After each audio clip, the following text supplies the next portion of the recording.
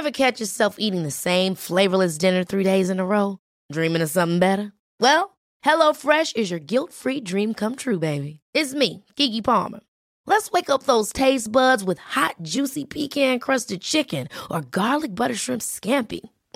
Hello Fresh. Stop dreaming of all the delicious possibilities and dig in at HelloFresh.com. Let's get this dinner party started.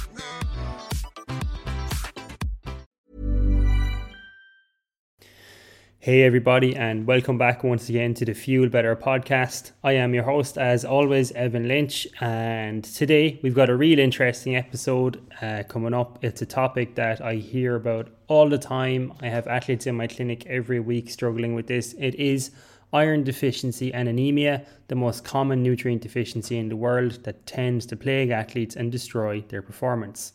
So this episode is going to go through the ins and outs behind how it occurs, how we can manage it, and how we can prevent it from happening to you in the first place. You should find this episode really, really interesting. If you do, please share it with a friend, leave a review and all that jazz.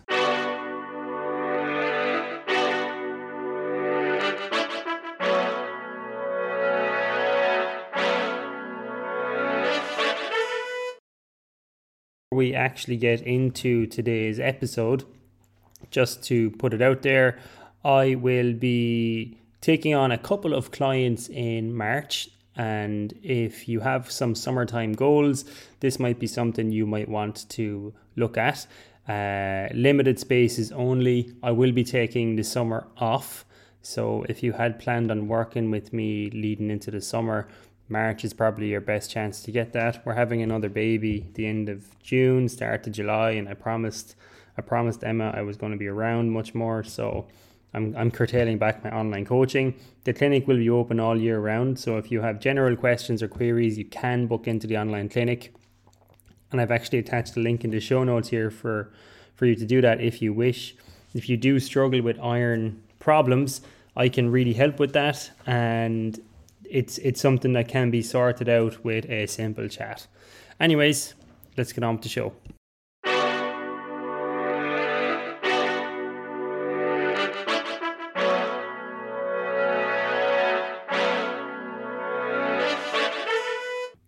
So I suppose when we're talking about iron deficiency, I take it for granted that people know what iron is in the first place, or why iron deficiency might actually be a problem.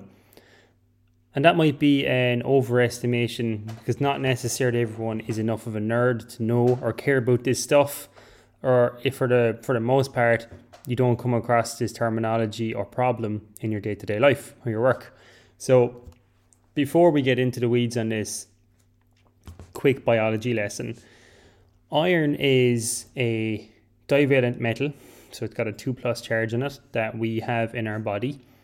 And effectively, what iron does is it slots into hemoglobin molecules and helps you carry oxygen around your body. I hope I don't need to explain why oxygen is important, but I'm going to anyway. For aerobic performance, one of the main tests that is used to check someone's, potential or capacity to be a good athlete or your fitness levels is a VO2 max.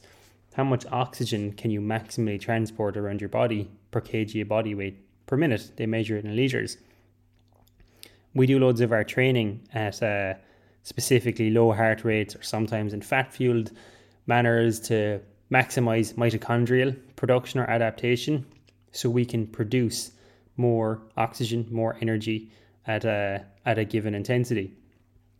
Oxygen for any sport where there's any degree of aerobic capacity involved is key.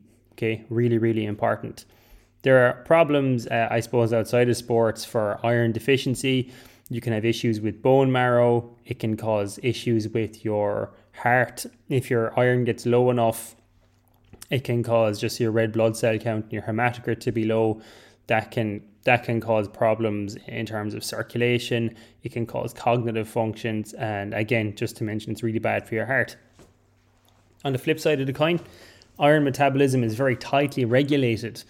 And this has a role to play in exercise. Exercise kind of changes the regulation of it in some ways.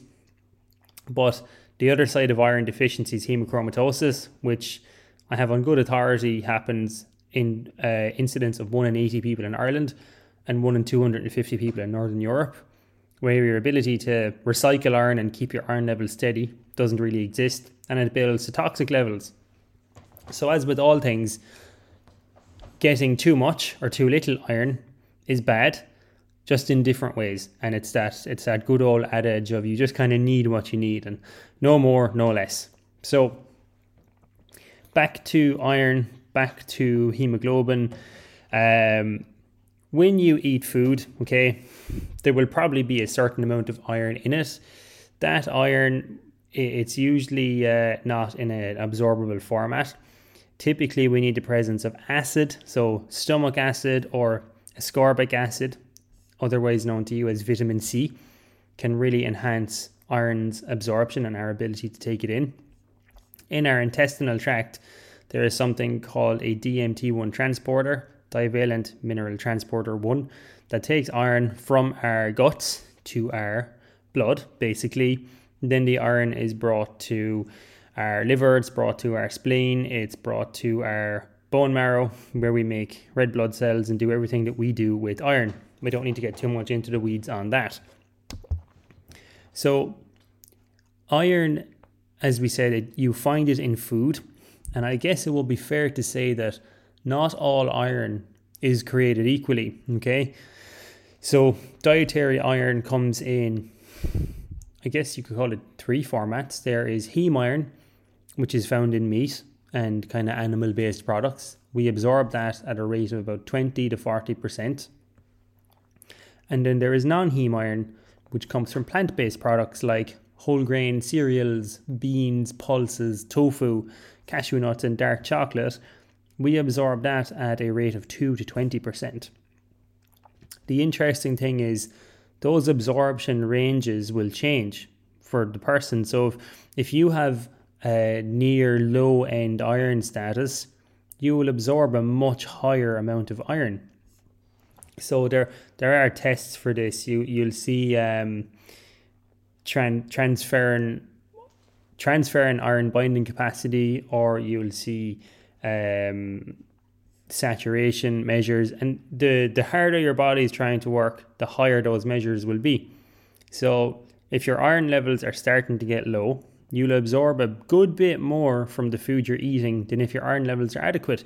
Your body naturally down-regulates how much iron you take on board. Because remember, too much iron can be bad. It can cause liver problems, really bad liver damage if it gets built up in your parenchymal cells in your liver. It can cause retinopathy, neuropathy, and it's just generally toxic. So our body doesn't like to have us have too much iron. And I guess this is why you should always get a blood test first and foremost before you ever look at iron supplements, which we will come to shortly. And the supplements are indeed the third form of iron, supplemental iron. It's not like what you find in food. It's usually ferrous salt or ferrous gluconate of some description. And they're usually super physiological, so in doses that far exceed what we would find in any normal portion of food. Anyways, that's just a bit of an outline of iron, what it is, where you find it, what it does. Why do athletes tend to be low in iron? So this is well researched and it's pretty well understood. And what I'm going to do is take 2 or 3 minutes here to outline some of the reasons behind iron deficiency or anemia in athletes. And what I think of it, I should probably outline the difference between iron deficiency and anemia before I do that.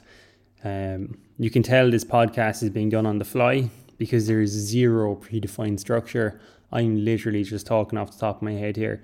So when we're looking at iron deficiency, there's a couple of stages to it. Your ferritin level is really what tells us whether you're iron deficient or anemic for the most part. If your ferritin levels are below 30 micrograms per litre, most people will class that as iron deficient. Ferritin ranges from 12 to 300 micrograms per litre, so it's a big range. So by the time you're deficient, your stores are very, very depleted. Anemia technically kicks in when your ferritin is below 12, and you won't see any changes in your serum hemoglobin levels, which is the big player in oxygen transport, until your ferritin starts to drop near or below the 12 mark. And the way to think about how iron deficiency and anemia develop, it's slowly over time. There's different types of iron in your body. You store some in your muscles, it's called myoglobin. It's not really relevant here. You store a good bit just throughout your body in the form of ferritin. It's like your storage iron or your backup iron. Think of it as using a credit card if you're short on cash when you go shopping. If your iron intake isn't enough, you slowly chip away at your ferritin to keep your hemoglobin levels stable. So your iron stores could be running low for months, and you won't have any tangible symptoms until they're pretty much gone and your hemoglobin starts to drop. And then you find it very difficult to walk upstairs, or you're exhausted all the time, or any number of other not so pleasant side effects. And this is again why it's important to do a blood test. So iron deficiency is on a spectrum. It doesn't happen overnight. It's a constant degradation, or it's a constant mismatch of intake and output, and it's asymptomatic until it's a problem. So you need to check it, particularly if you've got a high exercise level, you're plant-based, or you're a female athlete. You need to check that annually or biannually. Anyways, back to it, as they say. Why would an athlete be more likely to have iron deficiency than a normal person? First of all, we're going to look at some of the things that normal people and athletes have in common. And then we look at the extra things that cause athletes to be more likely to have iron deficiency. Thing number one, we lose iron in our sweat. So there's one thing. On average, people lose around 2 milligrams a day. If you are a heavy sweater, or you just tend to exercise a lot, that is just a bigger source of iron loss right there and then. Okay, so typical losses are about 2 milligrams a day. Number two, if you are female and you have a regular-ish or regular menstrual cycle, you're going to lose blood once a month, once every couple of weeks anyways, and iron losses occur from blood. So for example, another way that someone might have iron losses is if they have poorly controlled celiac disease and it's causing ulceration in your intestines and it bleeds. If you've got a stomach ulcer, or if you have badly controlled ulcerative colitis, piles, hemorrhoids, and you're losing a decent amount of blood, that can disrupt your red blood cell count. It can drop your iron levels. That's not necessarily a common thing. It can just happen to men, women, athletes, non-athletes alike. In fact, athletes are more likely to have intestinal blood losses. Intestinal damage can occur in a long distance exercise, or kind of high intensity duration over a long period of time. Can cause GI damage, but we'll get to that. Next thing that will likely impact iron levels will be just the other things you have on your plate, or that you don't have on your plate. So recall that I said iron needs the presence of acid to be properly broken down and absorbed. If you are using, let's say, Reni, Gaviscon, or a proton pump inhibitor, for whatever reason, there are a lot of medical reasons for that. You might just have a bit of indigestion and you self-medicate with antacids. That can drop the pH in your stomach, and it can majorly influence or affect how you absorb iron. It drops the bioavailability significantly. If you don't think about your meal composition and you have loads of other divalent cations, like the likes of some calcium, some magnesium, some zinc, these things all compete for transport in that DMT1 transporter in your intestinal tract. So that's not easy. It's like multiple people trying to squeeze through one door at the same time. They can't all fit, basically. So other metals can negatively impact the presence or the ability of iron to be absorbed through your intestinal tract. That's equally true for athletes and non-athletes alike. So these are general dietary factors. Some other things that massively inhibit your ability to absorb iron would be frequent consumption of tea, coffee, or green tea. These things have very, very high amounts of tannins and polyphenols, both of which again inhibit your ability to absorb iron to a major extent, and that effect can last for a couple of hours. There is one thing you can do to help you absorb iron from a dietary perspective. That is include vitamin C when you consume iron. So, Hey, I'm Ryan Reynolds. Recently, I asked Mint Mobile's legal team if big wireless companies are allowed to raise prices due to inflation. They said yes. And then when I asked if raising prices technically violates those onerous two-year contracts, they said, "What the f*** are you talking about, you insane Hollywood ass?" So to recap, we're cutting the price of Mint Unlimited from $30 a month to just $15 a month. Give it a try at mintmobile.com/switch. $45 up front for 3 months plus taxes and fees. Promo rate for new customers for limited time. Unlimited more than 40 gigabytes per month. Slows full terms at mintmobile.com. Ever catch yourself eating the same flavorless dinner 3 days in a row? Dreaming of something better? Well, HelloFresh is your guilt-free dream come true, baby. It's me, Keke Palmer.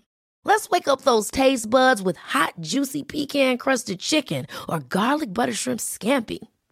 Hello Fresh. Stop dreaming of all the delicious possibilities and dig in at HelloFresh.com. Let's get this dinner party started.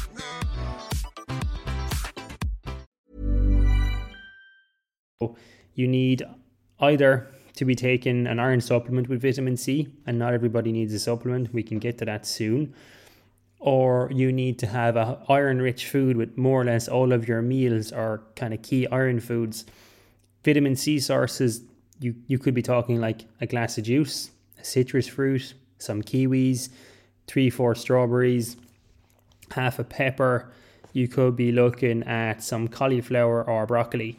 Those are the main, I suppose, known sources of vitamin C. I'm sure there are other foods that are very high in vitamin C. Those are the ones I can think of off the top of my head. And you would do well to include those when you have iron-rich foods like your red meats, like your pork, like your offal, veal, chicken, eggs for your animal sources. For plant-based sources then, good iron-rich foods would be soya, fortified cereals, fortified breads, spaghetti, actually, believe it or not, dark chocolate, cashews, mixed beans, pulses and lentils. Those are all excellent iron sources. It's just they contain heme iron, so the absorption when it's maximized or optimized isn't going to be much anyways. So make sure you do include vitamin C products or foods with those. And lesser known, I suppose, contributors to iron metabolism and steady iron status would be folate and B12. So again, if you don't consume dairy, meat, eggs, fish, you're going to be more likely to have folate or B12 problems. B12 is a very common deficiency in those who are plant-based or vegan, or those who do not consume any form of dairy whatsoever. Easy ways to make sure that your B12 is ticked off: you can include some nutritional yeast if you're plant-based, fortified dairy, Belvita breakfast bakes, fortified cereals. Folate will be present in most of those products, though to really nail your folate down, you're looking at some leafy greens or broccoli on a daily basis. Vitamin A, E and copper also have more minor roles to play, but as long as you have a well-balanced diet with some veggies, some nuts, some seeds, you'll likely cover your requirements for those. Vitamin E is found in foods that are fortified anyways. So back to the factors. So we have sweat loss, we have menstrual cycle, we have other dietary determinants. We can look at the fact now, and this is where we might start delving into sports performance. We can look at the fact that the presence of hepcidin, something that's released by our bodies steadily throughout the day, and it effectively inhibits your ability to absorb iron. Your hepcidin levels rise naturally throughout the day, and I think it'd be fair to say if you were looking at someone's iron distribution, it doesn't necessarily all happen first thing in the morning. It's more so in the latter half of the day. So that can be relevant. Hepcidin is not only I suppose, released in a diurnal rhythm, so in accordance with your body clock, i.e. steadily rising levels throughout the day. It's also released when you experience inflammation. So it's actually an evolutionary adaptation. When we would get sick as cave people, the pathogens that used to make us sick, like cold and flu viruses or bacteria, metabolize iron for energy. So we developed this kind of hepcidin response that when we have inflammation present, because inflammation is non-specific and it basically stops us absorbing iron for a couple of hours in an attempt to have us not be sick or at least get better quicker. This is relevant for when we exercise. By definition, or not necessarily a definition, but exercise will cause damage to our cells, our muscles, our tissues. And the whole point of training, the whole point of pushing ourselves and looking at the idea of progressive overload or getting bigger, faster, stronger, it's that we cause some localized damage, some localized inflammation so that we can recover from it. Inflammation itself is not a bad thing. It's just a fact of life that if you're an athlete, when you exercise, if it's high intensity or steady state prolonged, you're getting a big hepcidin response because you're incurring some degree of inflammation. That hepcidin burst can last for about 3 to 6 hours. So if you look at the time of day when most athletes train, whether it be early morning, midday, at the weekends, there's a good chance at a high degree of the day where you consume food, your capacity to absorb iron is cut off anyway, which is really interesting and definitely worth paying attention to. So you go again and you have someone who trains twice a day. Again, it's twice the problem. It's multiple hepcidin bursts. You're spending most of your postprandial period unable to absorb any of that iron. We can go into this further, and what has come out in research is that if you exercise in a fasted or in a low carb state, what can happen is that hepcidin burst is exaggerated yet again still because the inflammatory response is that much bigger. So if you're someone who's struggling with iron problems, like really struggling to meet your requirements, fasted training might not be the smartest move for you. So that's really the main part of exercise that destroys your ability to keep your iron levels up. Some other minor factors would be increased sweat loss, of course. Foot strike hemolysis. So if you ever look at your foot, or if you have small children, if you look at their feet, they're nice and red underneath them. That's because they're full of blood. And when you land on your heels or your foot, there's typically a degree of impact that destroys red blood cells. The impact actually causes them to rupture, and that is called hemolysis. Blood cells being cut, basically in Latin. And that can increase the frequency at which we lose red blood cells compared to if we didn't exercise, didn't run, didn't have any foot striking. So that's important to note. I had mentioned some GI losses. When you exercise, you lose blood supply to your guts. That can cause some damage. It can cause some, I don't want to say the word perforation because that's not really a fair reflection, but the walls in your intestines become a little permeable and it's temporary. That can cause a little bit of bleeding. Just there's thermal damage happening there. This doesn't happen to everybody, and it's very mild for the most part when it does happen, but that is a factor for sure. So those are the main players here: sweat losses, foot striking, hepcidin bursts, diet making it hard to manage this, diurnal variations in iron metabolism and how it's governed. So it's not an easy picture to manage. And the question I often get is, should I take an iron supplement? And the only indications to take a proper iron supplement, so something like Galfer or Ferrograd C, which have about 100 milligrams of elemental iron, are doing a blood test and seeing where your ferritin levels are at. If your ferritin is below 30, that is an indication to take an iron supplement. This isn't medical advice. This is just general. For proper info and tailored info on this, you probably need to be talking to someone like me in a one-to-one capacity with your GP, with your sports physician, and you should probably always have a blood test before you decide I'm going to take iron. With the exception of if you are a plant-based athlete and you know for a fact I'm coming nowhere near my requirements here. Female plant-based athlete, your requirements could be north of 30 milligrams a day when we factor in bioavailability and increased requirements. So just to shoot off the numbers quickly, men need somewhere between 8 and 9 milligrams a day, and that's omnivorous men. So you could be looking at somewhere around the 14 to 16 mark for plant-based men.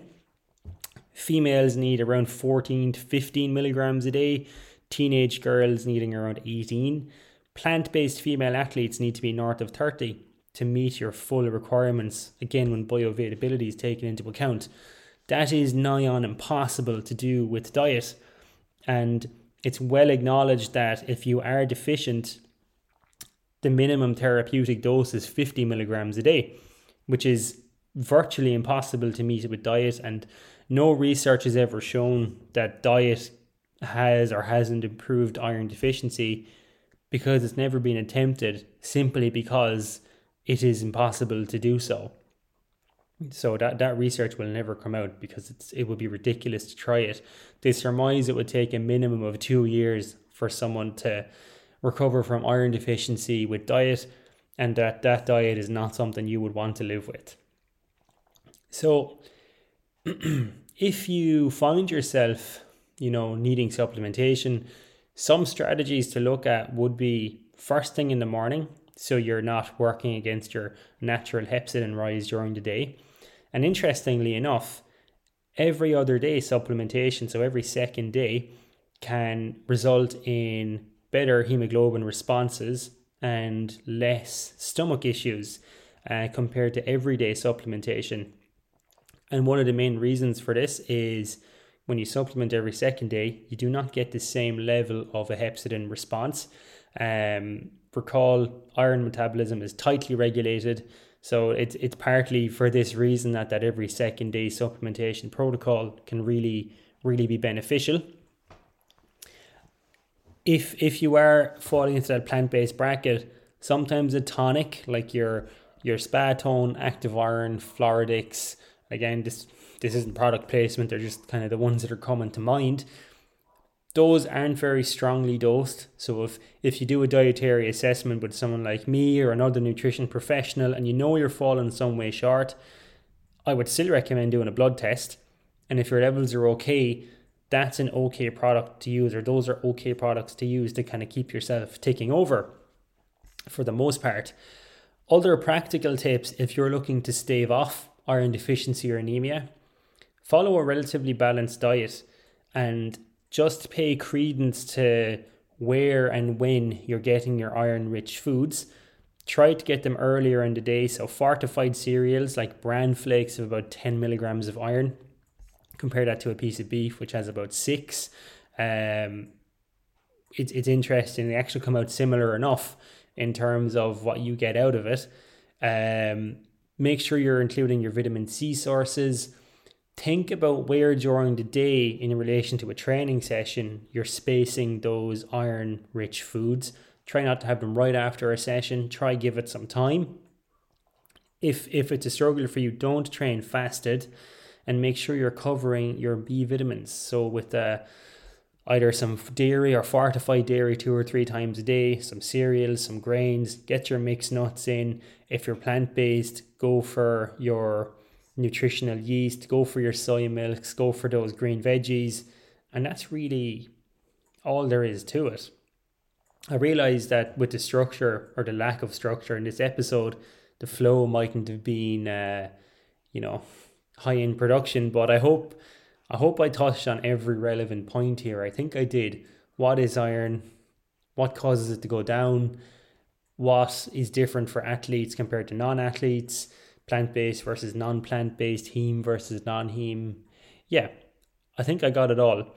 If you've listened this far, number 1, fair play. Number 2, thank you for being I'm assuming, frequent flyer with the podcast.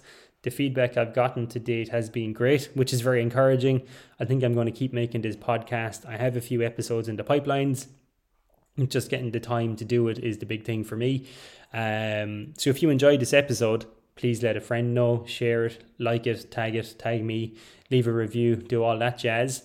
And if this is something you are struggling with and you think, I could do with Evan's help here, if that's what you're thinking, book into the clinic. The link is in the show notes. Maybe do a blood test so we're not playing in the dark when we come to talk, and we can actually see where you're at and act accordingly. And just again, I couldn't reiterate this enough. Do not do prophylactic iron supplementation to prevent iron deficiency anemia happening. That is not how that works. With the exception of those who are plant-based and they're taking it to meet their needs. If you are omnivorous, taking iron will not make any difference to you. It's not beneficial for performance if your iron levels are already in range. You're just getting too much iron, and it's just all you're doing is paying for a very likely stomach pain. That's about it. That's probably a good note to end this show on. As always, guys, until the next time, thanks for listening.